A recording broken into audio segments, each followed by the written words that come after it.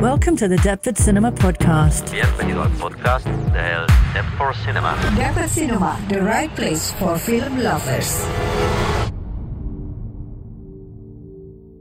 Hi everyone, and welcome to another Deptford Cinema podcast. My name is Rob, and today I am joined by 5 other Deptford Cinema volunteers who have agreed this evening remotely to sit down and watch the 1985 Return to Oz movie directed by Walter Murch. The plan was to watch it and then convene online to discuss their impressions and thoughts about the film. So let's begin with some introductions. Hi, I'm Caroline, and this was my first time watching the movie. Hi, I'm Charlotte. I've watched this movie a few times before, but not for at least 10 years or so. Hi, I'm Frankie. Same as Charlotte. The first time I watched it was when I was about 7. I might have watched it in my teenage years, about 10 years ago, but I haven't watched it for a long time. I'm Neal. I saw this film way back in 1985 in my local Canon cinema when it was released as a wee nipper, and I caught up with it I think about 20 years later for a friend of mine who actually I found out loved the movie, and we rewatched it, and so it's been about 10 years since then, so it was great to see it again today. Hi, I'm Peter. I saw this film a few times when I was a young kid, but I probably haven't seen it for maybe 20 years. Okay, and as for me, I grew up with this film. I didn't watch it in the cinema, but I remember my family acquired a copy on VHS, and I remember watching this many times in my youth. Deptford Cinema.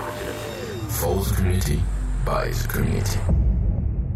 So I'm going to begin with you, Caroline. What were your feelings and what was your experience like watching Return to Oz? Super glad and super surprised that it wasn't a musical, and also. I feel so sorry for you guys who saw it when you were kids. I would be so traumatized by it. It's really horrific. The first few, the opening scenes were just horrendous. In fact, it's one of those films that you probably I would have watched when my parents went out and then regretted it terribly and had awful nightmares, just like the film. Yeah. Peter, let's go to you. If I remember rightly, you haven't seen it for a while. Yeah, I mean, my main sort of love for the original film is what drives also my fondness for this unofficial sequel, shall we say. The original film, I think, is definitely the film that I've seen the most out of any film in the world. When I was a kid, I rewatched that film over and over and over again. I had like a VHS of it recorded off TV. And I think I watched it so many times I even knew all the adverts off by heart as well. So, yeah, I've got a very deep love for the MGM 1939 version. But yeah, I watched the Return to Oz, as I said earlier, as a kid, and there was parts of it which I still remembered for years, decades later, because they are so scary. And rewatching it again now, I still remember those scenes almost exactly as I did before. And there's some certainly very, very dark stuff in this. I mean, there is some quite dark things in the original as well. I think because of the nature of it, the Technicolor sort of nature of it, the musical aspects, the fact that it's such a family classic, I think quite a lot of it is sort of papered over. But this one is a real sort of dark relation to the original. It's a very strange film. It's a very hard film to sum up as well in terms of what actually happens in it. It's very rambling and very some really interesting stuff some really interesting ideas though, I thought, in there, rewatching it as an adult. Frankie, we spoke as well briefly about the film, and you'd mentioned that you'd watched it as a child. Watching it again now, does it bring back memories of being kind of shocked and horrified as a child? I don't ever remember being horrified. I loved this film when I was younger. It was I was just really obsessed with these kind of darker films. Like Beetlejuice, I was definitely not allowed to watch, but I watched so much, and like that, and Return to Oz and other films with like weird dark twists I used to just watch all the time. But same as Peter, watching it now, I'm surprised kind of how vivid it is in my memory. Like a lot of the scenes and the characters and stuff, I just remember really clearly. And my experience with some other films that I liked when I was younger is that you go back and watch them and they don't feel as good because they don't have like the magic of when you were younger watching them. But I didn't have that with this film. I still really, really enjoyed it. But yeah, I think maybe the first time I watched it, or when I was watching it a lot, I remember when she goes to the lunch pail tree, and I just thought that was the coolest thing I've ever seen. So I went outside and like started hanging little buckets on a tree in my garden, like it was a lunch pail tree. So yeah, it had a big impression on me, and it's definitely stayed that way. Charlotte, how about you? You've previously watched this. Did you have past experiences watching it and feeling really afraid as a child, or were you like Frankie and enjoyed it now and then equally as just an enjoyable film? I don't remember feeling scared about it at all when I was a kid, but you are speaking to someone whose favourite kid growing up was Watership Down. So it kind of fitted into a canon of lots of films that were kind of a bit scary that were made at the time. So things like Willow, Labyrinth. There was just quite a few films that were made in that whimsical fantasy gothic style that looking back on now, they're a lot darker than you noticed as a child. So as a child, I don't think I took in at all the fact that she'd been taken to an insane asylum for electroshock treatment. That just did not register with me at all. So actually, that's a lot more shocking for me. Sorry, pun there. Watching as an adult than it was when I was a child, because it just went straight over my head.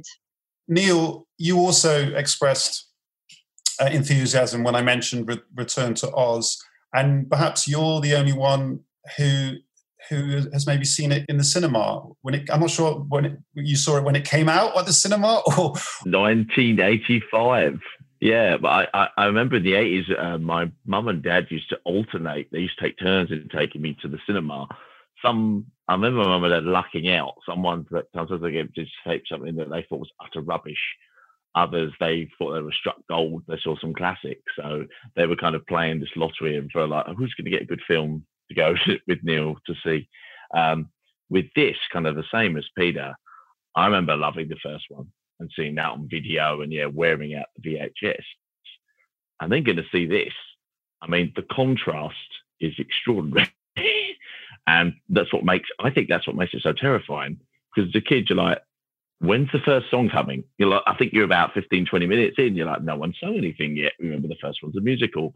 And then, the insane asylum, and it just goes darker and darker. And then there's just so many elements that just were really frightening as a kid. I think it just builds and builds and builds. Like, I noticed from watching it now how I was saying, because I watched it with my wife tonight, how rubbish and grey like the real life looks.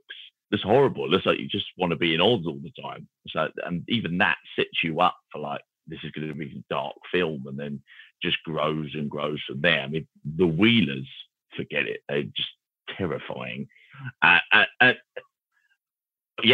sets you off. Like, oh, and I remember these guys coming, and just looking at them now, like, oh, there's something horrible about them. And then I remember hiding my eyes at certain bits, and then I think as a kid in that cinema experience, when Mombi, when basically she takes her head off, I think I checked out. And I think I was like, I don't think I really watched the second half of the movie, because I'm halfway through and you realise this is kind of all the rules are gone now, the way it's done. I'll tell you one thing that I recalled about it, and it's kind of linked to the film. I don't know if anyone remembers having these. I remember getting to see it at the cinema, being traumatised. As a kid, I revisited it, because I don't know if you remember, there was those books with film books, I forget what we call them, with a cassette that had the tell-along. You would flip the pages of the book and you would play the cassette. So when the noise goes, turn the page. And I think I remember revisiting this film through getting that.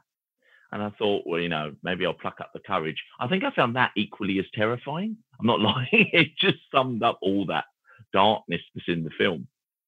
But looking back at it now, it's a really well done film. Yeah, it's a great film by itself. I think the thing about those 80s films, maybe different to now, is they did have that darkness and in those stories that I think now you look back, like all the filmmakers were given like free range. That they brought in, like Walter Murch was made this, who was associated with The Godfather. So they gave proper filmmakers free range to make their own stories. And I think that helps with, and that does bring the darkness to it, rather than now where you think this probably would have to be approved by so many levels of Disney, because remember, it's a Disney film somehow. But then I think that's how those sort of scary films got made. They brought those darkness to them, those storytellers, because they were left alone to make these films. If you have any questions or suggestions for future podcasts, or would like to get involved as a volunteer, please email us at info@deptfordcinema.org. There are some dark aspects to this film. There are some, in my mind, terrifying characters. For you, Caroline, can you describe to us, is there a particular character or a moment that you felt was particularly disturbing? I'm embarrassed to say that I think Jack Pumpkinhead, is that his name? Jack Pumpkinhead. I found him frightening. I was like, no, don't touch him. I wanted to call out. I'm sure I was calling it out.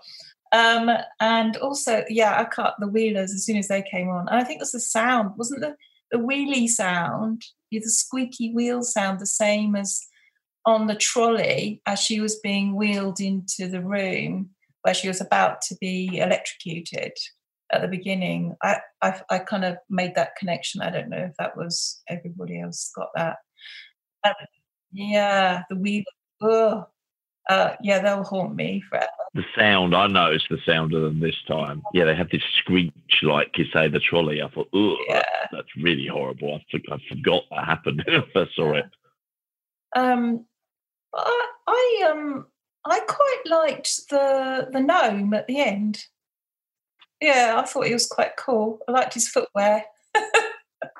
Frankie, how about you? I know you mentioned before that as a child, you didn't find it too overly dark or anything, but watching it now, were there aspects to it that you thought that were a bit disturbing or a bit odd or unsettling?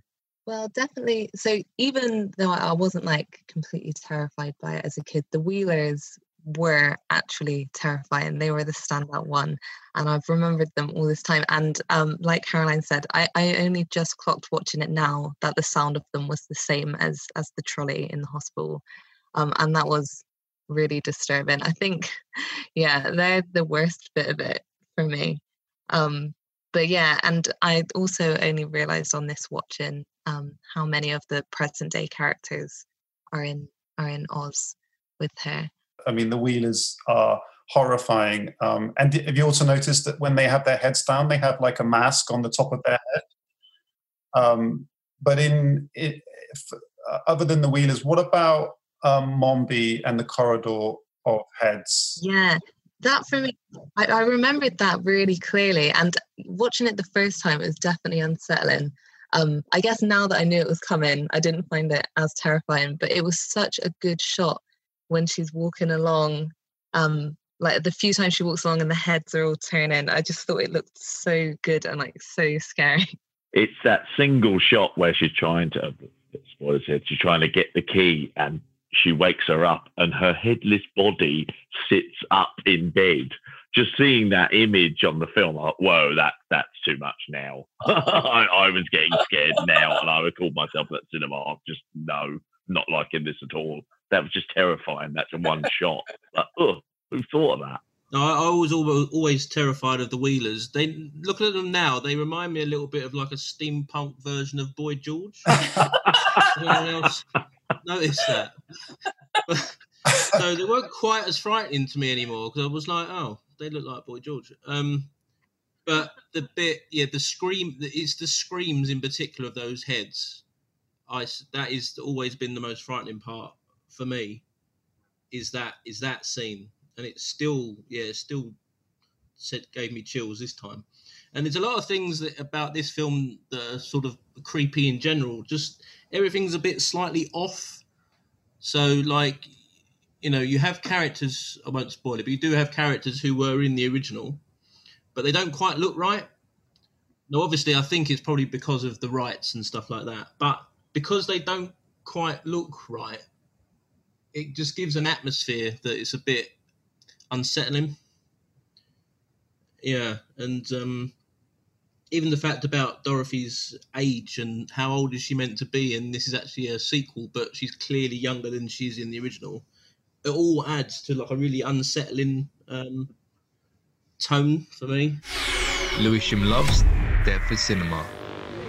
I'm going to move us on to something that I wanted to mention, and this might be for any listeners who are familiar with the books. They might already know the reasons for this or the meaning behind this, but I was perplexed then, and I remain perplexed now about the chicken, about Bellina, and I love it. I love the fact that this constant threat throughout their time in Oz is the presence of the chicken. But I just wanted to put it out there to you guys what you thought about Bellina and her threat to the Gnome King. I interpreted that as being a plot device, and the thing that destroys the patriarchy of the Gnome King. I won't say exactly what it is, but it's oh shit, I'm kind of ruining it. That's all right. We're going to put a spoiler alert on the podcast anyway, so don't worry. Okay, so good. It is a symbol of rebirth that destroys the Gnome King, which is the patriarchy, and the chicken is a vehicle for that rebirth thing. But I'm not sure.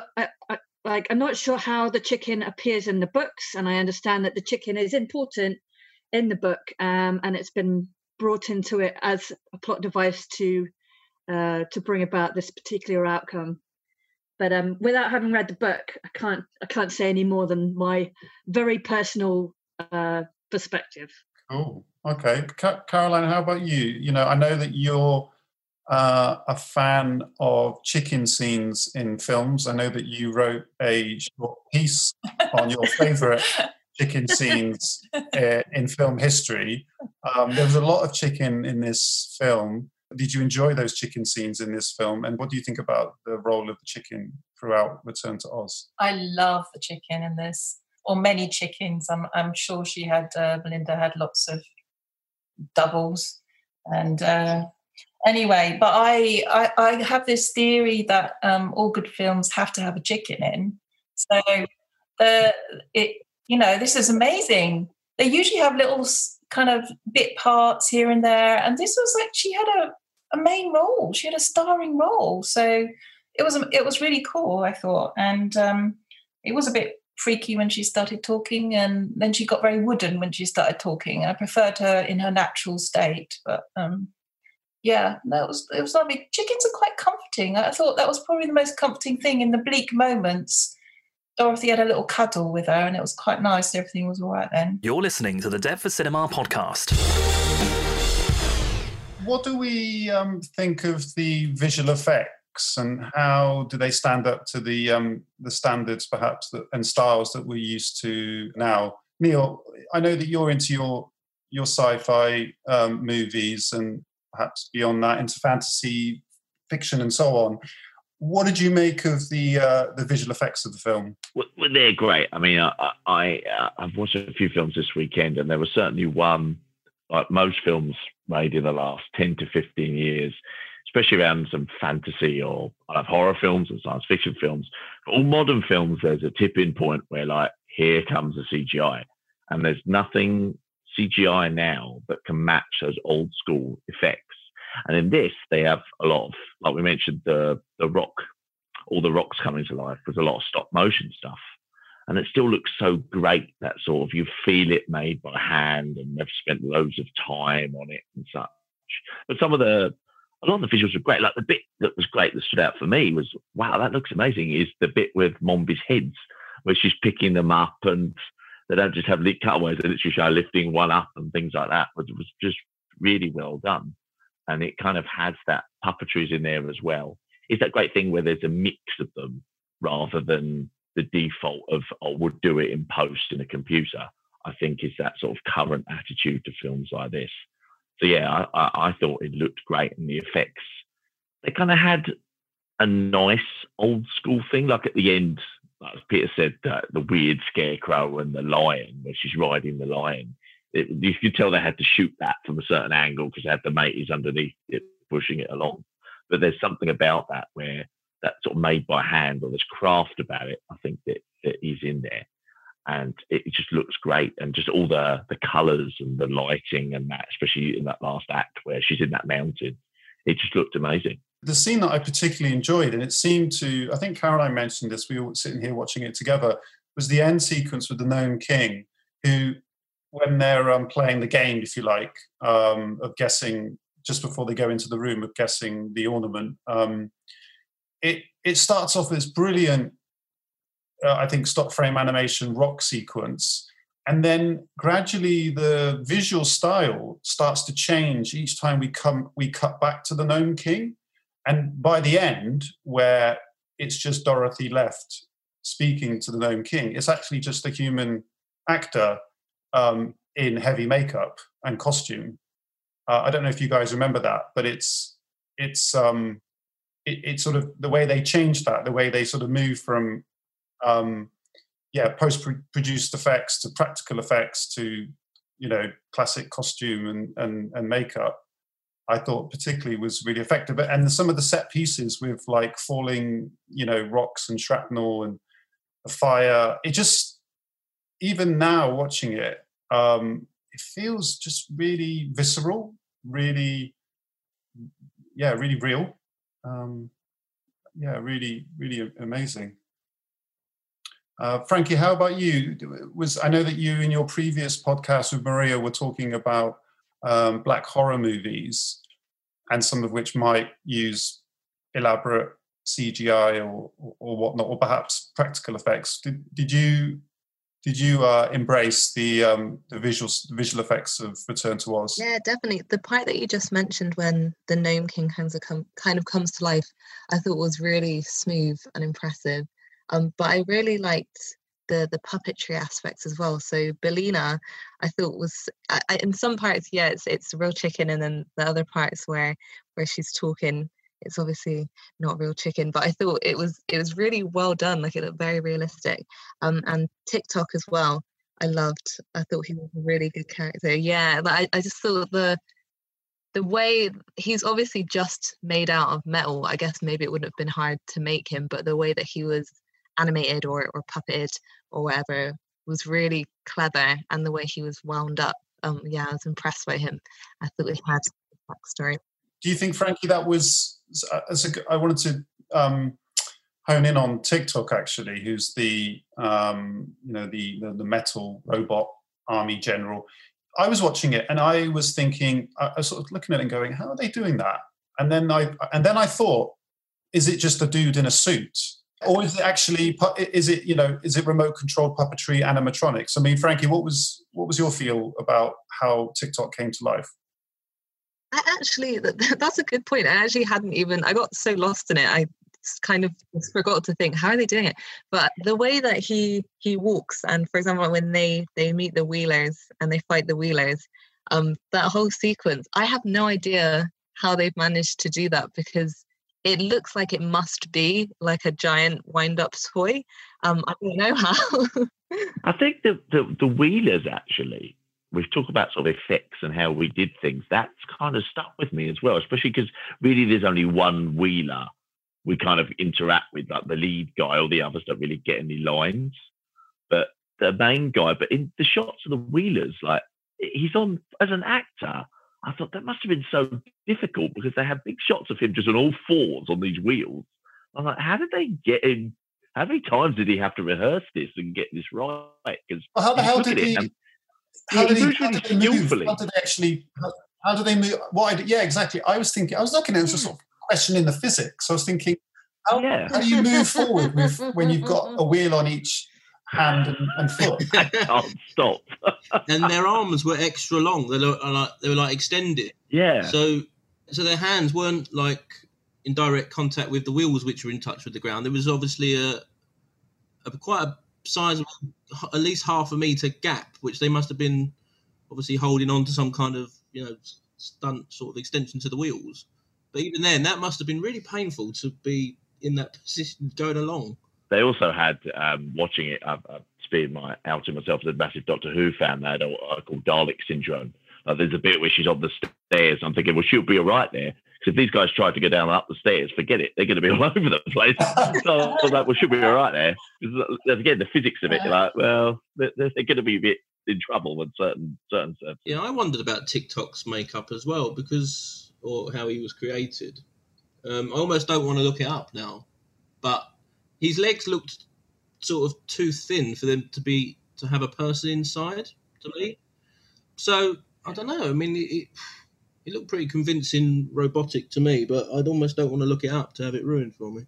Because he was such a great character and so beautifully made. Yeah. I did actually look it up and have it ruined for me. Would you like me to ruin it for you? Yeah, I'm going to close my ears. Oh, yeah, please. Yeah, go on. Enlighten us. Apparently, it's an acrobat upside down with his legs tucked up, and the legs are actually his arms. Whoa! Oh. Wow. Okay, that is impressive. Deptford Cinema is a volunteer-run community cinema space located in South East London.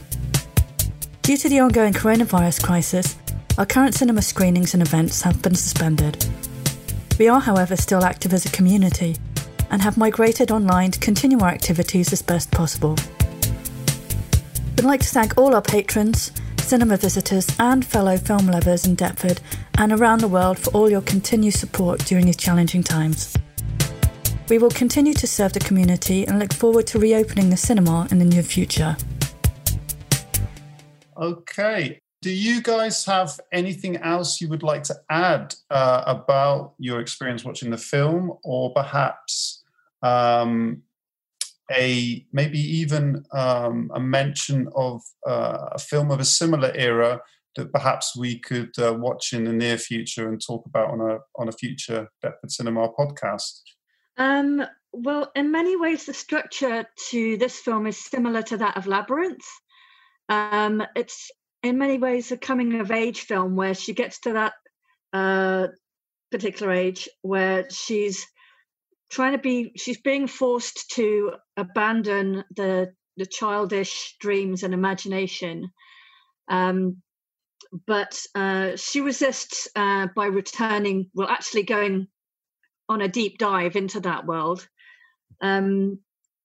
But then when she returns, both in Labyrinth and in this film, she's given the option to be able to go back there whenever she wants to.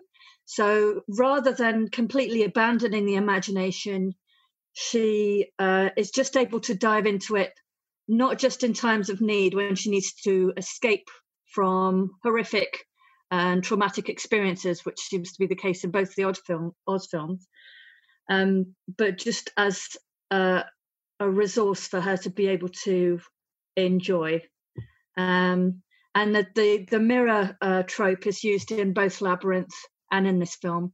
And Labyrinth, I think, would be an amazing film to revisit in a similar vein to this film. Yeah, I like what you just said, Charlie. And I couldn't remember how it ended when I was watching it this time. And I was just really hoping that it didn't end with her leaving Oz forever, or it was a dream, that type of thing. So yeah, it ended with that open-ended, she can come back whenever she wanted. I think maybe that's why I liked it so much when I was younger, and now, because it was completely given into the idea that Oz was real. It wasn't telling her that it was just a dream basically anymore. And in terms of another film, the other one that I used to watch a lot around the same time was The Witches, which is one of my favourites as well. I guess, yeah, very different, but similar in some of the ways that it feels. So yeah, that one would be good. I think what I picked up from it, and looking back at it, was the performances and some of the casting in it. I mean, Dorothy's, the actress, pronounce her name right, someone correct me, Fairuza Balk. And as an actress, she's kind of, how do I describe her? She's always been kind of left field. She's not been like your standard female lead. She takes on these roles, and in all her films, she's got this air of sort of quirkiness and weirdness about her. Just in every role she puts it in. She was in The Craft, a film I revisited recently about sort of witchcraft amongst teenagers. And that's another, I remember that pressure of that film, that was like mid-90s coming out. And I thought it was going to be like a sort of kiddish film. And then revisiting it, it's a very dark movie. And she's very dark. And I think even back in Return to Oz, I'm starting to think, man, even that then, maybe that's one of the things that put me off kilter. I wasn't feeling right about this film that she brings to that role. Yeah, like Peter said, she's not like Judy Garland. She feels a bit more real, but a bit more like her performance suits the whole darkness about the film and how it's kind of very different tone. And also the other casting I spotted was the Auntie M. And I don't know if I've got the actress name right. Again, I couldn't believe it on the final thing watching it. It's Piper Laurie, who won the Oscar playing another terrifying parental figure, which is Carrie's mum. And I was like, driving me mad who she was. And then you really remember, oh my word, she was in Carrie. So it was really weird to see her there. I remember that film. That's one of my favourite films. We could revisit that. And just seeing her in that film being so terrifying, and this film being quite benevolent. So it was kind of clever castings coming up as well. And Mombi as well was the actress in Willow, who played the witch in that. So maybe she was getting typecast in the 80s as like these kids' films, and the witch character, she keeps popping up as well. So I think that was a strength of the film too. As for film to revisit, if we're going on the 80s theme, I love Neverending Story, just because that is quite a dark fairy tale as well. And again, we talk about scary characters. There's the wolf, should we call it, which is the emissary of the nothing in the film. That was another terrifying character to me as a child. So that's a film I'd love to rewatch as well. Cool. Well, there's definitely some really useful suggestions there. And I can already think of 4 or 5 other DC volunteers, certainly with Neverending Story and Labyrinth, who I'm sure would enjoy joining us for a potential future podcast episode about those movies. But I would like to thank you guys ever so much for joining me this evening to dedicate some time to watching Return to Oz. I recommend it to all of our listeners if you haven't seen it before, or if you have seen it as a child or any other time in the past, definitely revisit it. It's worth watching again. Thank you, everyone. Thank you, Frankie, Neal, Peter, Caroline, and Charlotte. This is goodbye for now, and we hope to join. This is goodbye for now. We hope to make. No, let me do that again. Thank you, everybody, for listening. And let me just think of my ending. Hope to see you soon. Yeah, we're in lockdown. That's the problem, isn't it? Thank you for listening to the Deptford Cinema podcast. For more information about our current online activities, please visit our website, www.deptfordcinema.org. Deptford Cinema. Deptford Cinema, the right place for film lovers.